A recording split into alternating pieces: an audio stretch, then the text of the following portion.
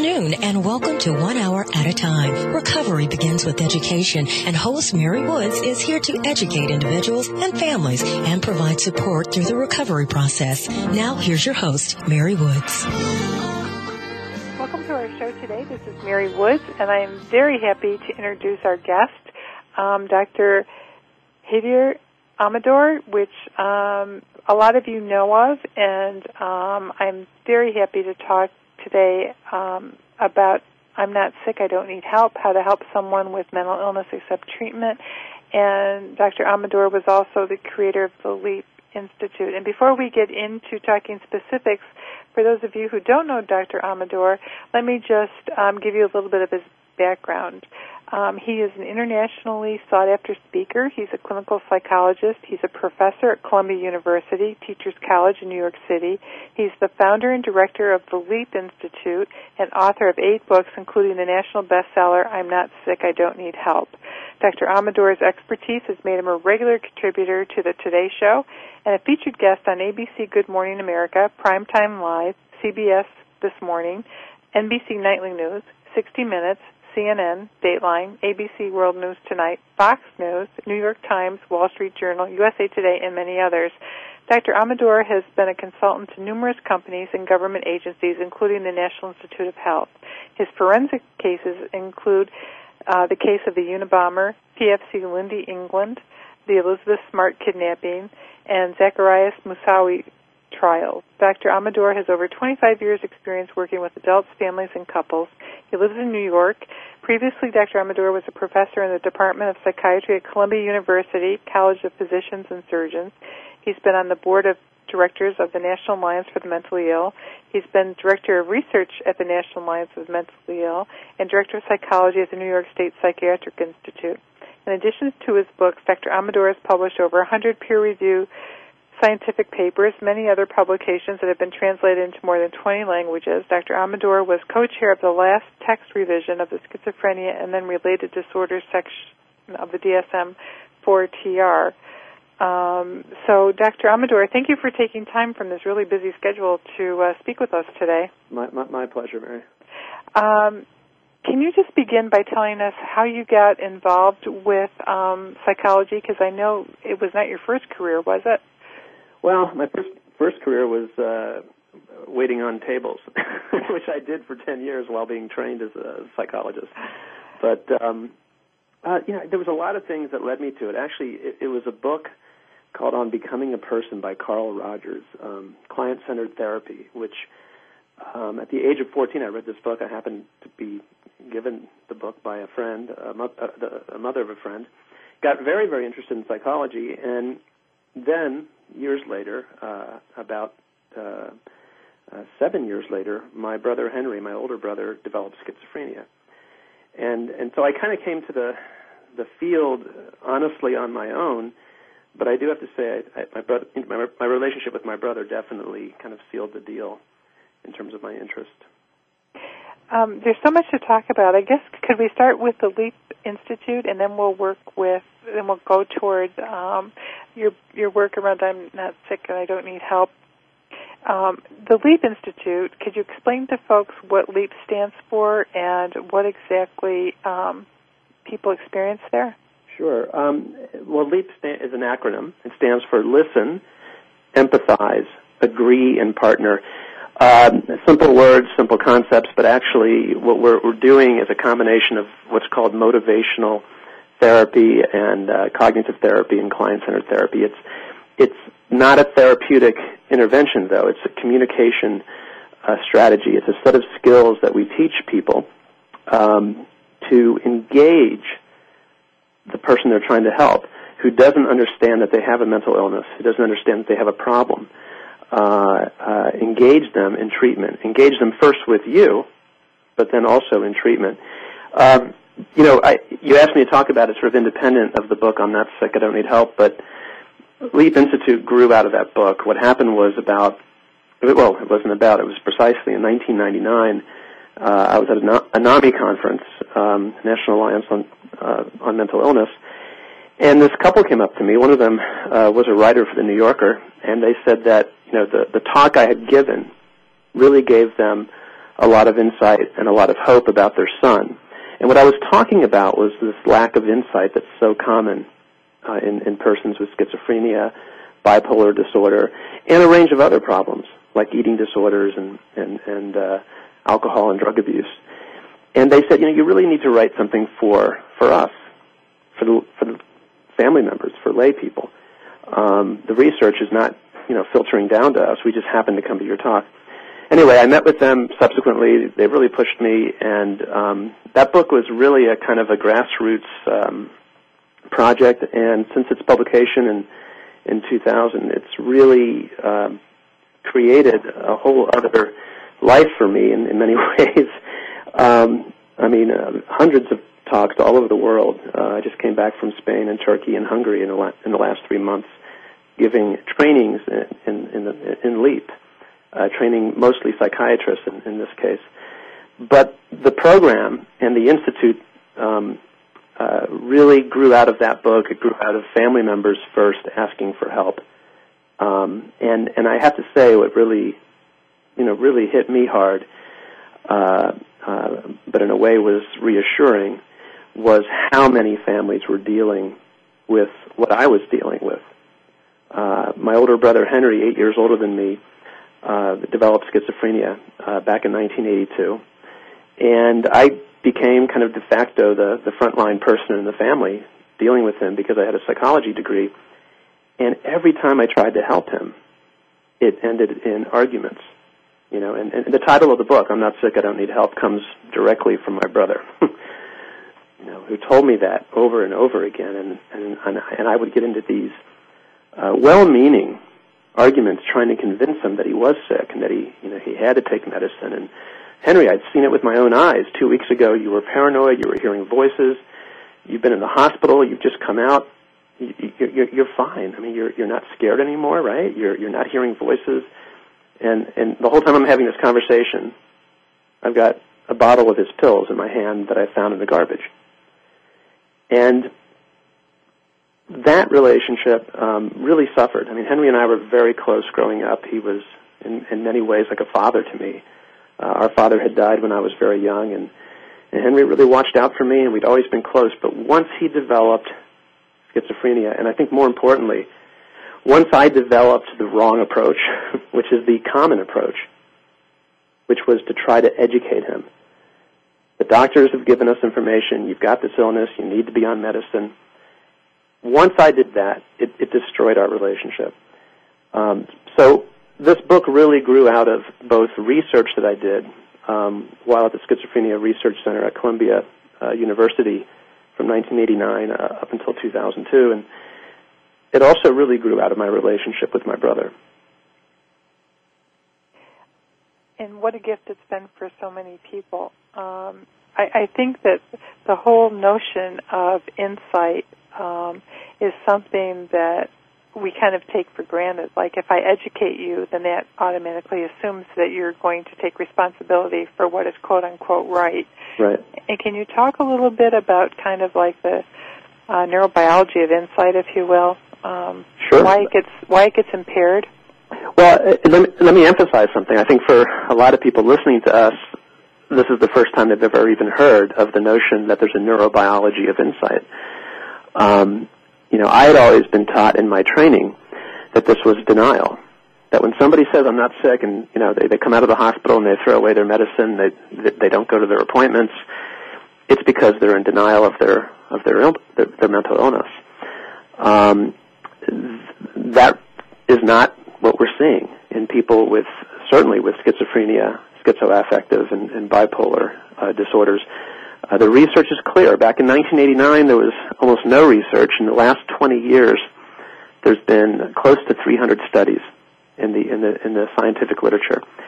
And what's abundantly clear is that when you see this very, very, very poor insight, or what most family members and doctors call denial, you're not seeing what you think you're seeing. What you're seeing actually is a symptom of the illness, just like a hallucination, just like a delusion, just like a manic episode.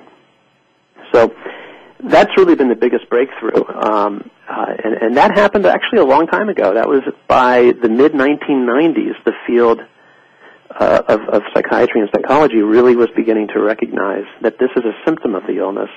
It's a symptom of the brain disorder, and not the person being in denial or defensive or stubborn. And that's just such an important realization, at least for me. I'll go back to my personal story.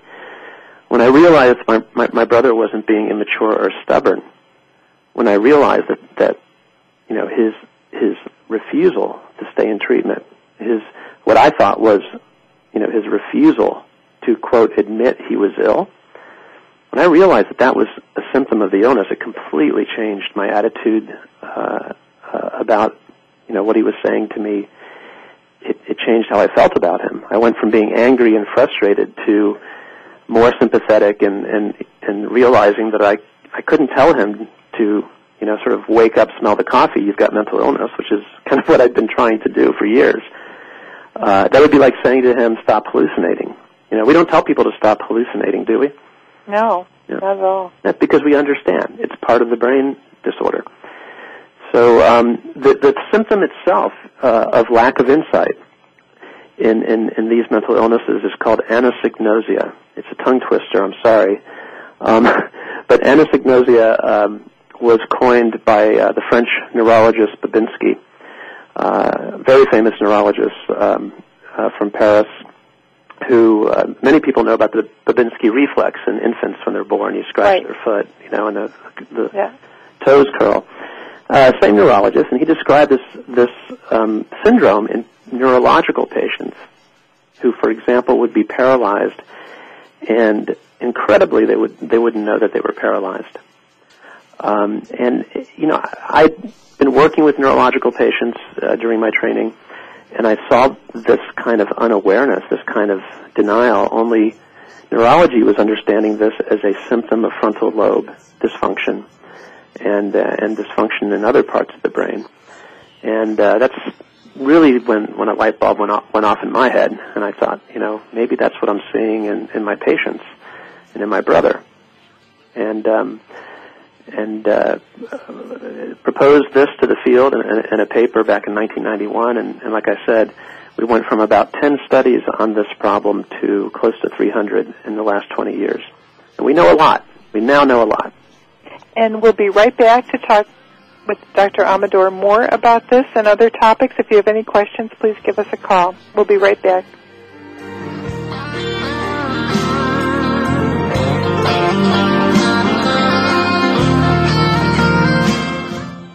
You're listening to Voice America Health and Wellness. Can you imagine a technology that takes human consciousness to the next level? One that reveals a new understanding of what is valuable and possible in the abundant support of life? The truth is, we already have that technology. We simply need to awaken to it and become the value it creates.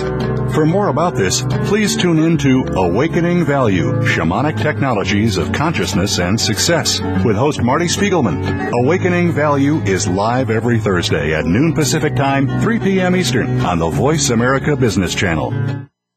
Westbridge Community Services.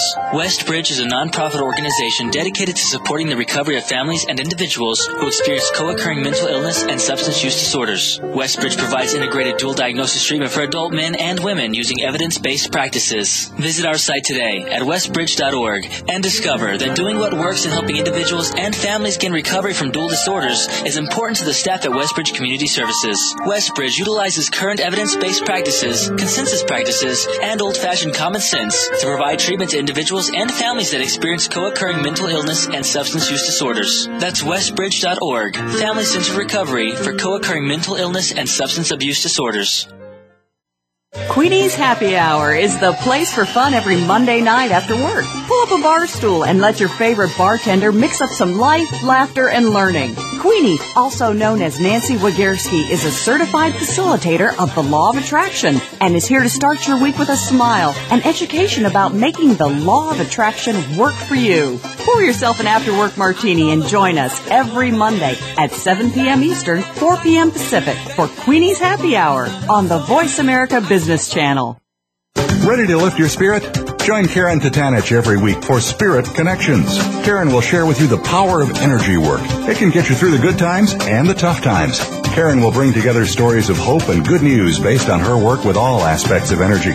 There are people and companies out there that are bringing joy to our planet. You'll learn about the power of spirit at home, at work, and at play. Spirit Connections is broadcast live Tuesdays at 1 p.m. Pacific Time, 4 p.m. Eastern on 7th Wave Network. A fresh look at today's health. Voice America Health and Wellness. You're listening to 1 Hour at a Time with host Mary Woods. If you have a question for Mary or her guest, call now. The listener lines are open. The toll-free number is 1-866-472-5792. That number again is 1-866-472-5792. Now, let's get back to Mary and 1 Hour at a Time. Welcome back, everyone. We're talking today with Dr. Amador, who is the author of I Am Not Sick, I Don't Need Help, and a great title, I'm Right, You're Wrong, Now What? How to Break the Impasse and Get What You Need in discussions. And prior to going to break, we were talking about lack of insight and how we typically characterize it as denial or just people being non-compliant or people being almost too willful, if you will, and how we've learned in the last 10 years that this is really part of a frontal lobe dysfunction. It's not a personality disorder. It's not people being, contrary. It's their brain. There's something happening in their brain. And could you explain to our listeners, Dr. Amador, what's happening in the brain that causes this? Well, if I knew the precise pathophysiology, I'd probably have the Nobel Prize. So I'll explain what I know.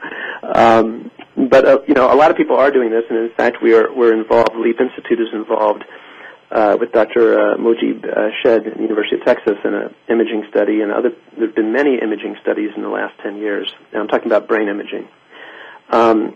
People are finding different things, so I don't have a good, simple answer. But they're finding things like hypofrontality, meaning the frontal lobes are just not as activated in the person who lacks insight when you compare that person to one who has insight into their mental illness. We also see a reduction in gray matter. These are the working cells of the brain, the neurons. So there's a number of different things that people are finding, and the evidence has grown to the point that even in the DSM, in the diagnostic manual, all psychiatrists, psychologists, social workers, nurses use, it's described as a symptom of the illness, this lack of insight. It's described as being like anosognosia in neurological disorders, and not a coping strategy. So, and it's interesting. Once some people despair when they hear that, and they think, oh, then, Dr. Amador, I'll never be able to educate my son about his illness. And my response to that when I do consultations and I work with families is, no, now we have the right enemy. Now we know who we're dealing with here, or what we're dealing with here. We're not dealing with stubbornness or denial or somebody being contrary, as you said. We're dealing with a symptom of the illness. And that means we should take a different approach. One that leads us not into trying to bust through denial, but instead develop a trusting relationship with the person where we don't drive them away from us because we're insisting that they accept, a reality that they can't accept. Or a label that they don't want either. It's interesting. We've studied stigma, Mary, and the label issue is important, but it really isn't the issue. Let me give you a feel for what anosognosia for mental illness is like, this lack of illness, lack of insight. You're interviewing me for this radio show. How long have you been doing this show? About 2 years. 2 years. In fact, and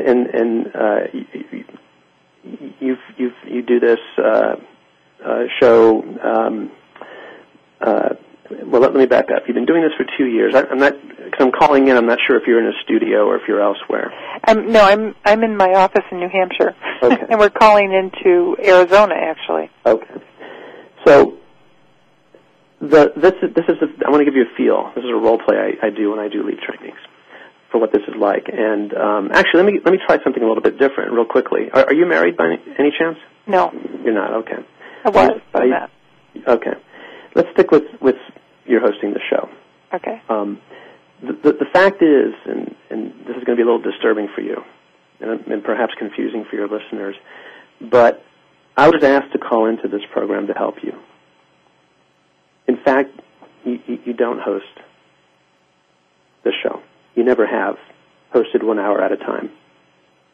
Okay, the show exists 1 hour at a time, but the host is not Mary Woods.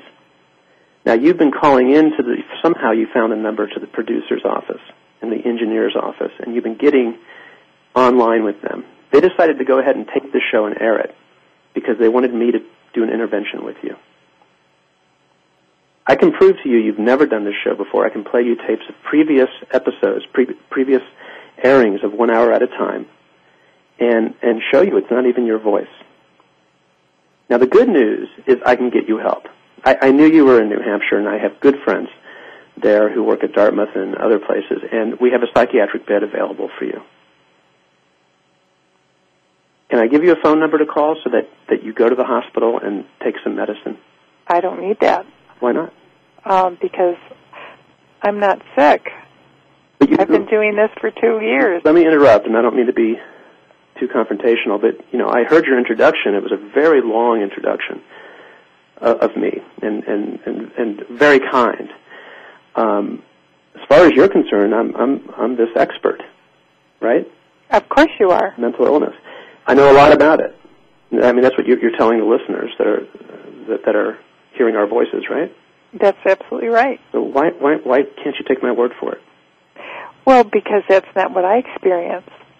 Well, what if I can prove it to you? I'm sorry for interrupting, but what if I can prove it to you? We'll get the engineer of this program on the line, and he will tell you, in fact, you are not the host of this show, and you never have been, and we're so glad Dr. Amador agreed to come in and do this live intervention so that you would get psychiatric help. Would you believe it then? No. Okay, who do you trust most in the world? You don't have to give a name. Is it a friend, a relative? A relative. Okay. Let's get that person on the phone, and that person says to you, Mary, we're so relieved and glad that Dr. Amador got involved in this and that there's a psychiatric bed available for you. Please go get help. You call that person. Would you believe it then? Well, that's not my reality, though. I mean, you can call them, but that's not my reality. Mm-hmm. I'm fine. Well, this is a small taste of what it's like for people who are just tuning in. This is... That was a role play, folks. That's a role play. Mary, in fact, is the host of 1 hour at a time. But I'll take you up on the bed, though. I could use a little rest right about now. Another feeling. But think about what that's like. And for people listening to us, I hope they'll think about it. What if somebody told you weren't married to the person you're married to, and they gave you all this proof? Would it change your mind? It wouldn't. It just makes you bewildered. I mean, bewildered and eventually paranoid. When I do this in front of audiences, I'll typically ask someone to volunteer who's married, and then to somebody, and then I'll proceed to give them evidence that they've never been married to this person. We can call them on the cell phone. This person will say, "Go get help. I don't want to press charges because you've been stalking me." We don't actually fool the person in reality, but we ask the question, would any evidence I give you convince you you're not married to this person? And in the role play you and I just did, would any evidence I could provide convince you that you've never hosted 1 hour at a time? No. Right. So that's what it's like. So when you realize that anosognosia for mental illness, lack of insight into schizophrenia, bipolar, schizoaffective illness, is just like what I tried to have you experience. I can't try to convince you that you don't host this show. If I believe it's a delusion and I want you to get help, right? Right. I can't fight with you about that. I have to take a different tack. Right. And it turns out there's a lot of good research on this. There is a different tack you can take that is not the psychoeducational approach, which is what I was trying with you in our role play. I was trying to give you the evidence that you were mentally ill. It's really to be on the other side of that, I mean, in the role play, to be on the other side of that, it's just disconcerting because, I'm sitting here thinking like, you're crazy. I know what my reality is, Right. and it's bewildering, and I just can't imagine what that's like. Well, and imagine if I showed you... we have a team of people sitting there telling you that. Mm-hmm. Well, and imagine if I showed you restraining orders from judges from Voice America complaining about you. You'd look at that and you'd wonder, what in the world is going on? Yeah. So when people can understand that if you're trying to help somebody with mental illness who says, I'm not sick, that the experience is exactly like that. And we've interviewed now thousands of people for our research. And the belief is held with that level of conviction. The belief that nothing is wrong with me is held with the same level of conviction as the belief is that you have that for 2 years you've hosted this program. I'm not going to change that belief with any kind of evidence.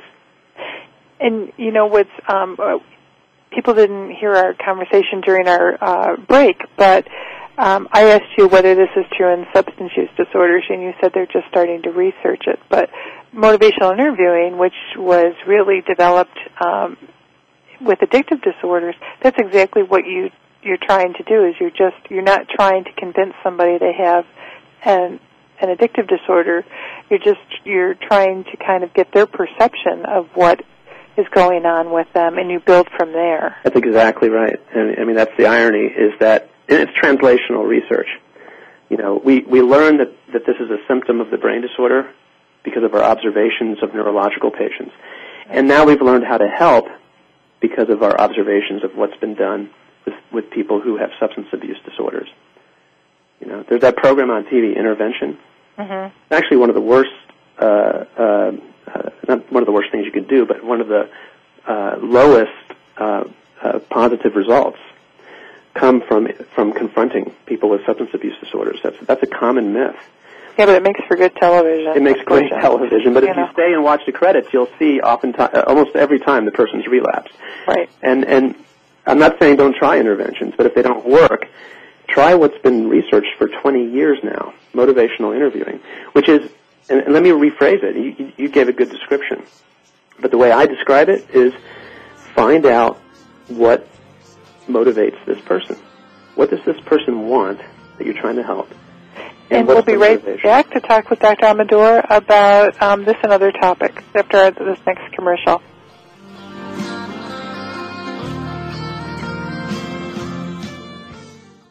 You're listening to Voice America Health and Wellness.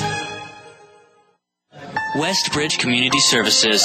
Westbridge is a nonprofit organization dedicated to supporting the recovery of families and individuals who experience co-occurring mental illness and substance use disorders. Westbridge provides integrated dual diagnosis treatment for adult men and women using evidence-based practices. Visit our site today at westbridge.org and discover that doing what works in helping individuals and families gain recovery from dual disorders is important to the staff at Westbridge Community Services. Westbridge utilizes current evidence-based practices, consensus practices, and old-fashioned common sense to provide treatment to individuals and families that experience co-occurring mental illness and substance use disorders. That's westbridge.org, family-centered recovery for co-occurring mental illness and substance abuse disorders. The Mayan calendar tells us that we will be entering into a 260-day opportunity for us to engage in conscious co-creation with Great Spirit. How will we prepare ourselves for this exciting and unprecedented time in Earth's history? Peter Tung has dedicated over 20 years of his life's work to exploring that which is beyond understanding. Peter will help increase your awareness and education on this enlightening transformation in consciousness. Awakening to Conscious Co-Creation airs live Wednesdays at noon Pacific Time, 3 p.m. Eastern Time on 7th Wave Network. Have we got a high-energy, all-access sports show for you? It's Outside the Huddle, starring Lee Williams with co-host Jacob Greer. Each week, join Lemont and Jacob as they take callers, discuss the week's top stories in the world of sports, and sit down with active and former players to discuss their transition from sports to business. Outside the Huddle is a great resource for players making career transitions both on and off the field. Tune in Wednesdays at 8 p.m. Eastern, 7 Central, and 5 Pacific for Outside the Huddle on the Voice America Sports Channel. This is an important programming note from the Voice America Women's Channel. The Catherine Zox Show is moving. Our new address is Voice America, and we will be heard on Wednesdays at 7 a.m. Pacific Time, 10 a.m. Eastern, starting Wednesday, November 19th. All of the archives will still be available through Catherine's Boombox player. Remember, tune into the Catherine Zox Show on Wednesdays at 7 a.m. Pacific Time, 10 a.m. Eastern, beginning on Wednesday, November 19th on Voice America's flagship Voice America channel. Your life, your health, your network. This is Voice America Health and Wellness. You're listening to 1 Hour at a Time with host Mary Woods. If you have a question for Mary or her guest, call now. The listener lines are open. The toll-free number is 1-866-472-5792. That number again is 1-866-472-5792. Now, let's get back to Mary and 1 Hour at a Time. Welcome back, everyone. Today our guest is Dr.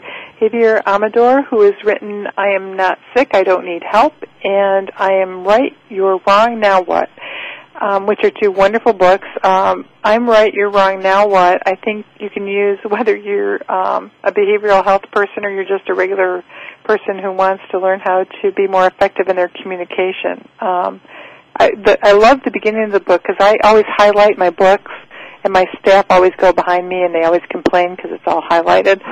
But you actually encouraged me to highlight your book. So I do. I was thrilled, and I showed it to everybody, so I have permission. I think that when you're talking in your book about the LEAP process, that the importance of practicing it, that you just don't get it right away. And I had read your book and got into a heated discussion with somebody on Saturday, and after I was in this really heated discussion, afterward I thought, well, then it all came back to me what I read, but in the moment I couldn't remember any of that. Right. I was feeling the tact. I was feeling, my emotional brain took over, and my cognitive brain was way somewhere else.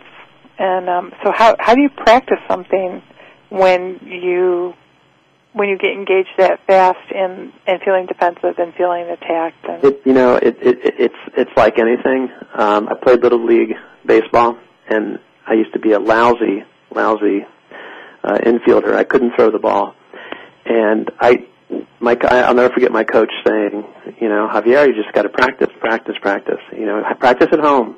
Practice with your dad. Practice with your brothers. And I got better. So that's the simple answer. And I'm sorry, it may not be a satisfying one, but you're practicing right now. You realize that you got into this interaction, you got too upset to remember to use LEAP. So one of the things really that we teach is to really try and consciously take the temperature of the interaction. If when you're talking to somebody you see them get defensive after you've said something, stop. Stop pursuing that line of argument. And when people get into the I'm right, you're wrong, or a situation, is another variation of the I'm not sick, yes you are argument. It's fruitless to continue. And if you really step back and think about it afterwards, it's obvious. I don't need to provide a research study. So it's really about taking the temperature of the argument. When you do that, you'll remember to use the tools that we teach. If it might be a good time to actually talk about some of those tools. And I call them tools because, again, when we started this work, it was first designed as a therapy. In fact, the first version, kind of LEAP version 1, had a different name. It was a psychotherapeutic intervention designed by Aaron Beck and myself. A lot of people know Dr. Beck as the father of cognitive psychology. who has a very keen interest in using psychotherapy with persons with mental illness, with schizophrenia and bipolar disorder. And what I found very quickly is that anybody could learn to use the interventions. And that's why I developed LEAP independently. It's a set of tools. And the first tool is that listen tool, which is not any kind of listening, it's reflective listening. And I am not the first person to talk about the transformative power of reflective listening. I mean, many psychologists, many philosophers have talked about this. Dale Carnegie in the book, How to Win Friends and Influence People, quotes Jesus Christ even, do unto others as you'd have them do unto you. What's the principle? Listen to the person and convey your understanding. It's reflective listening. Everybody wants to be listened to. And we get into these I'm right, you're wrong arguments because most people, because they've stopped listening and instead they're pushing their agenda.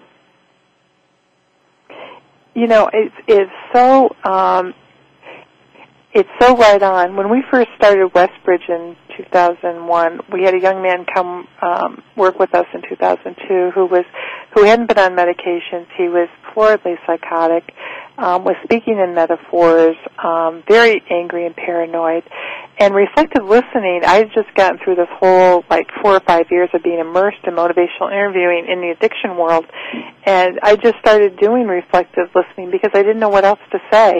Sure. It was like I just, I wasn't getting all the metaphors. I wasn't understanding his language well enough, and we built a bond on that, and it was transformative to just how simple it is to just listen reflectively, and it's so simple, but yet we don't do it, though. We're afraid to do it, and the reason for that, in my experience and with workshop participants, what we've learned is that people are afraid if, for example, they listen to somebody say, I'm not sick, the medicine's poison, and they reflect that back. So let me see if I understand you. Here's an example of reflective listening. Let me see if I understand you. Mary, your problem is you're not sick and you don't need the medicine, right? You're not delusional. Did I understand you correctly? Yes. That's reflective listening. If you're taking the temperature of an interaction with somebody and you use reflective listening, you see the person calm down very quickly. Yes, you do. We teach LEAP to police officers for crisis intervention, actually. And even hostage negotiators have come to our trainings. Because reflective listening is a common tool used in those fields as well to calm people down, to de-escalate. But we're afraid to do it because we think, well, now I'm buying into the delusion. Now I'm buying into the belief there's nothing wrong. But you're really not. What you're doing is showing the person respect for their point of view. So when I say to somebody who's just complained about the CIA conspiracy against them, when I say to them, so hold on, let me see if I understand you. You don't want help with psychiatric, medications. What you want me to help you with is proving the CIA has been following you for the last 10 years. Did I understand you correctly? That's correct. And the person says, yeah, that's correct. Yeah. And then I empathize. That's the E in LEAP. Strategically. Boy, it must be so frustrating. Has it been frustrating? Has it made you angry that people don't believe you? Yes, it makes me very angry. Now, why don't we do that reflective listening? And people are more comfortable with empathy, actually. The reason is we think we're going to make it worse, and also we're afraid the person's going to ask us two things. To help them, well, would you help me hire a lawyer to sue the CIA? I mean, I've been asked all sorts of things like that when I use LEAP. Or they'll ask us, so do you believe me? And that's why we don't use reflective listening, even though it's very powerful at not only reducing somebody's, anger and paranoia, but it's also very powerful at increasing trust and building a relationship. So you need some tools to get out of that situation. When somebody asks you, so Javier, Dr. Amador, do you believe me then? I shouldn't take medicine? What do I do? And what we teach people is you do a couple of things. You delay answering as long as possible because you don't want to hurt this new friendship, this new alliance you're building. And also, you want the person to ask for your opinion more than once. You want to be humble. So we honor the question. I promise I'll answer your question about whether the CIA is really after you, whether you need medicine. But you know what? We were just talking about the fact that you're homeless and you need a place to stay. Can we talk a little bit more about that? Would that be okay with you?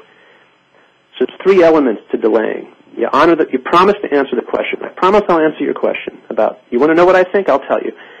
But then you try to derail the person from that because it's going to hurt when they hear it, when they hear that I do think the person needs medicine. And I ask permission. I give them control. Would it be okay with you if I answer later? And 9 times out of 10, the person says, you can tell me later. And you want the person to ask you your opinion more than once. Because when they finally get it, they'll realize a couple of things. You're not trying to shove it down their throat, your opinion that, you know, they have mental illness or that they need medicine, and that you really genuinely respect the fact that they really are in the driver's seat. You know, one of the ways I delay is I'll say, if a patient, I was working with a patient who was somebody with schizophrenia, about to be discharged from the hospital, and he asked me if I thought he should take the medicine. And I said, you know, I didn't want to give my opinion right away. I wanted to be asked a couple of times. I said, you know, I promise I'll answer your question, but I'd like to hear more about why you don't want to take it, because I think your view is a lot more important than mine. Would that be okay with you? I asked permission. And he said, but you're the doctor. How can my opinion be more important? And I said, I'm not your doctor. I mean, the whole time you've been in the hospital, you've told us you're not sick, right? Well, yeah. Look, you're in the driver's seat, and I respect the fact that when we discharge you today, I think you're very likely going to throw this prescription away, because you have in the past, right? No, I'm going to take it. And then I reassured this guy. I said, look, you're going home today. We have to discharge you. You're doing well.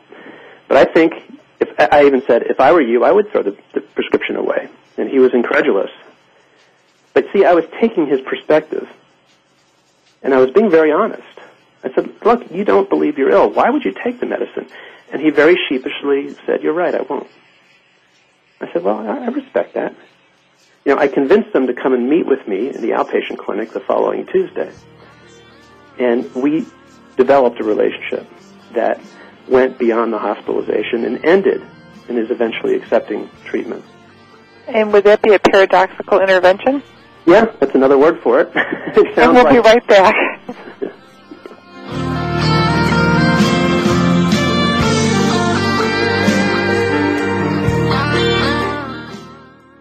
A fresh look at today's health. Voice America Health and Wellness. Are you feeling overwhelmed? Do you lack energy and enthusiasm? Do you really want to change your thoughts and feelings? Can you really stay sane when your life isn't? Of course you can. Just by listening to Stay Sane Now each week with Claudine Struck and co-host Wesley Stoller. You'll have fun and learn how to make each new day the best day of your life. Every show is designed to energize and get you started off on the next week. Stay Sane Now is broadcast live Thursdays at 2 p.m. Eastern Time, 11 a.m. Pacific on 7th Wave Network.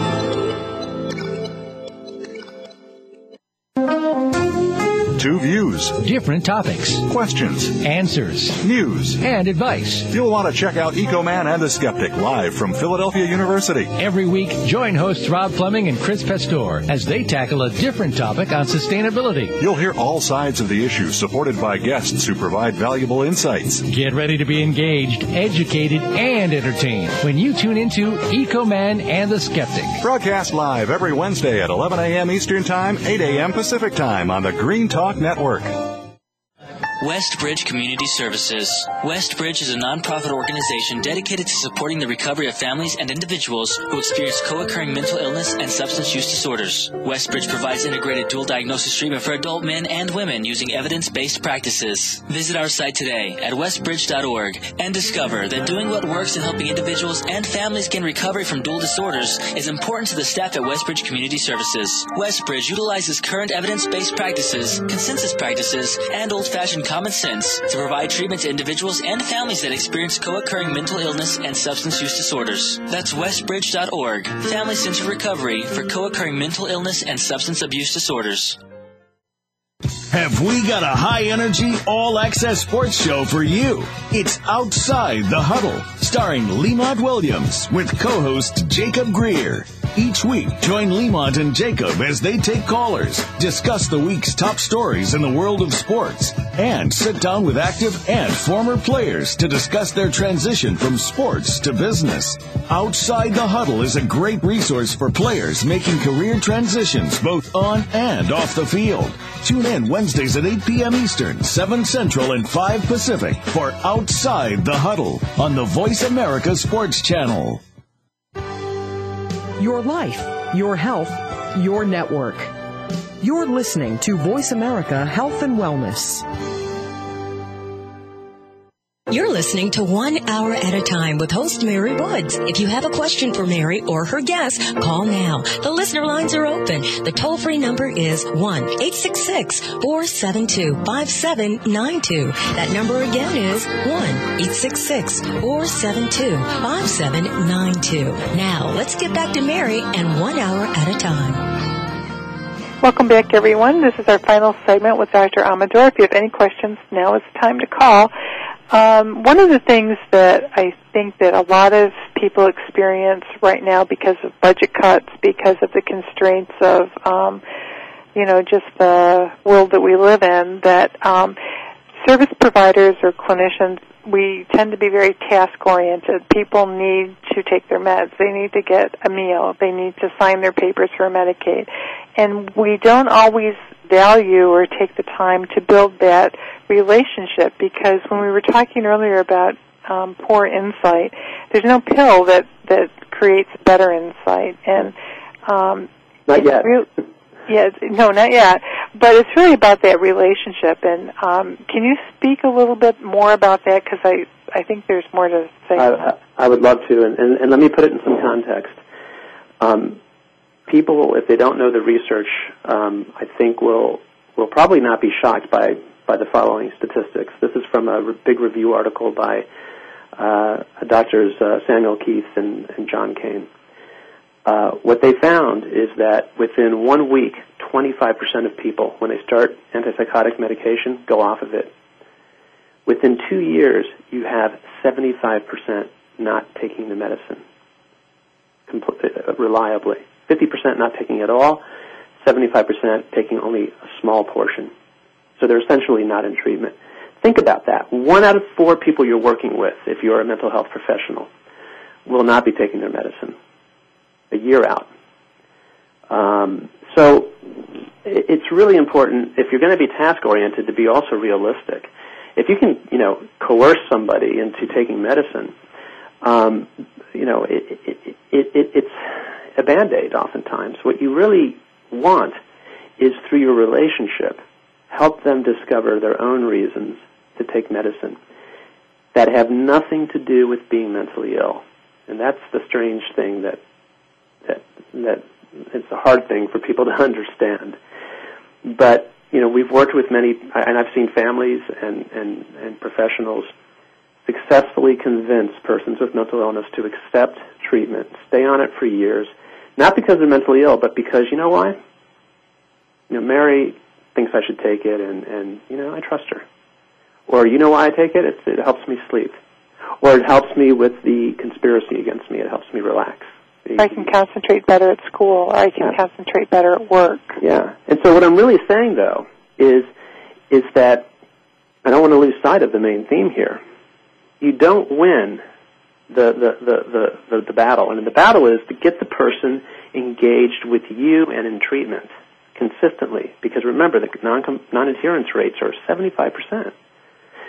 You don't win on the strength of your argument. You win on the strength of your relationship.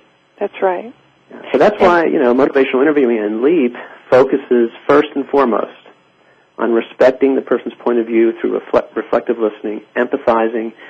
The A in LEAP stands for agree. What do we agree on? We're not going to talk about your being mentally ill because we don't agree on that. Let's put that aside. We agree you want a job. We agree you want, a boyfriend or a girlfriend. We agree that you'd like to not be picked up and put in the hospital. Let's work on those things together. I'd love to. And that's what you partner on. That's the P in LEAP. You partner on the shared goals that the person you're trying to help has, and that you can share with them. I mean, I'm not going to help you write letters to the president about the FBI investigation and CIA conspiracy. I can't help you with that because we disagree about that. Let's just agree to disagree about that. But I can help you with the housing problem you have or the fact that you want a job. Let's meet and talk about ways that you can, and then you start to link those things that the person wants, that they've articulated, to treatment. There was a guy I worked with, for example, who really wanted a girlfriend, and he hallucinated. He thought the hallucinations were coming from God, and he would talk to them. And I got him talking about the fact that when he would meet girls, he was a very nice guy, very smart guy, handsome, 25 years old. Girls liked him, but then they get scared of him. And I finally got him to really look at that and pay attention to when they were getting uncomfortable. And it's when he would mumble and talk to the hallucinations. And I said, well, that's a problem. Let's work on your not talking back to the voices. He has no insight, by the way, that he has mental illness, but he's meeting with me because I don't challenge him. I respect him. I listen reflectively. Eventually, I said, why don't you try this medicine, not because you're mentally ill. Why don't you try it? Because I know it's helped other people I've worked with not talk back to their voices. And that's how he found, and we together found, a reason for him to take medicine and to stay on it. Because it did help him. He did start dating more successfully. And that's what he wanted.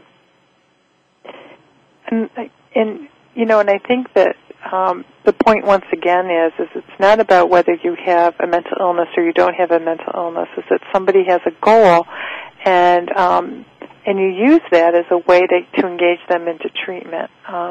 When we first opened, we worked with a young man who was psychotic, who had trust issues. We couldn't use the word schizophrenia. Mm-hmm. I mean, he would just become enraged, and so he said, I have trust issues. And so we said, okay, well, let's talk about your trust issues. And for a year and a half, that's how we discussed whatever was going on with him. And today we can talk about the word schizophrenia. He talks about schizophrenia, but that was a long process, and you have to have patience.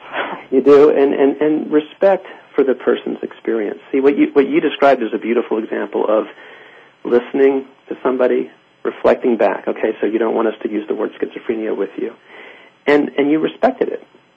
I teach people to. I have parents, for example, I'm working with right now who hadn't talked to their daughter in 5 years, I think it was.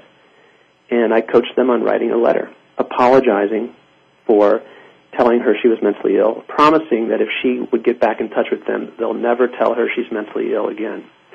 Now, some people may take issue with that, but the history is they tried to convince her she was mentally ill for years, and it drove her away from them. So she already knows their opinion, and she wrote back. They're in contact. They've actually gotten together about 10 times now.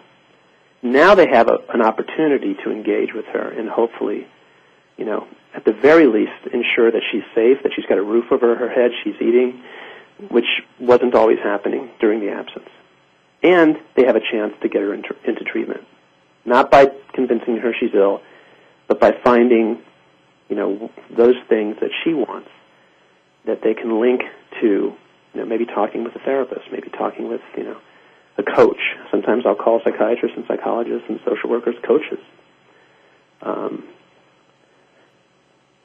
But it is about respecting, like you did with your client, the person's wishes and point of view to the extent that we can.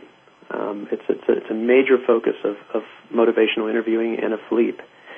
And, the medical model is wonderful. And educating someone about their mental illness when they have some insight is very, very effective. Dr. Amador, in our last minute, can you share with people how they can get a hold of you? Sure. You can easily contact me if you go to our website. It's leapinstitute.org. One word, LEAP, leapinstitute.org. And on there, actually, there's a video you can watch for free for about 2.5 hours. It's a training I gave up in Halifax a few years ago. We're going to update with more videos. There's columns and excerpts from the book, both books, actually, that you can read. Thank you so much. Thank you for the work you've done. You've certainly helped a lot of families, and you've helped us at Westbridge be much better clinicians. So thank you so much. Well, thank you for the compliment, and thanks for the work you're doing.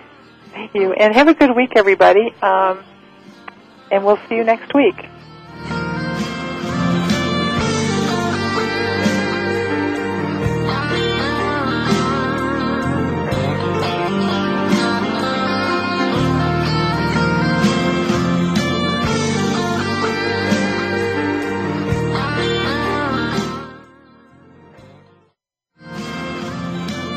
Appreciate you joining us today for 1 hour at a time. Successful recovery from a substance abuse problem or mental illness depends on education and support of loved ones. Thank you for being that support system. Be sure to tune in next week for another hour of education and compassion. 1 hour at a time. We'll see you next week. Thanks again for listening to the preceding program, brought to you on the Voice America Health and Wellness Channel. For more information about our network and to check out additional show hosts and topics of interest, please visit voiceamericahealth.com. The Voice America Talk Radio Network is the worldwide leader in live Internet talk radio. Visit voiceamerica.com. The views and ideas expressed on the preceding program are strictly those of the host or guests and do not necessarily reflect the views and ideas held by the Voice America Talk Radio Network, its staff, and management.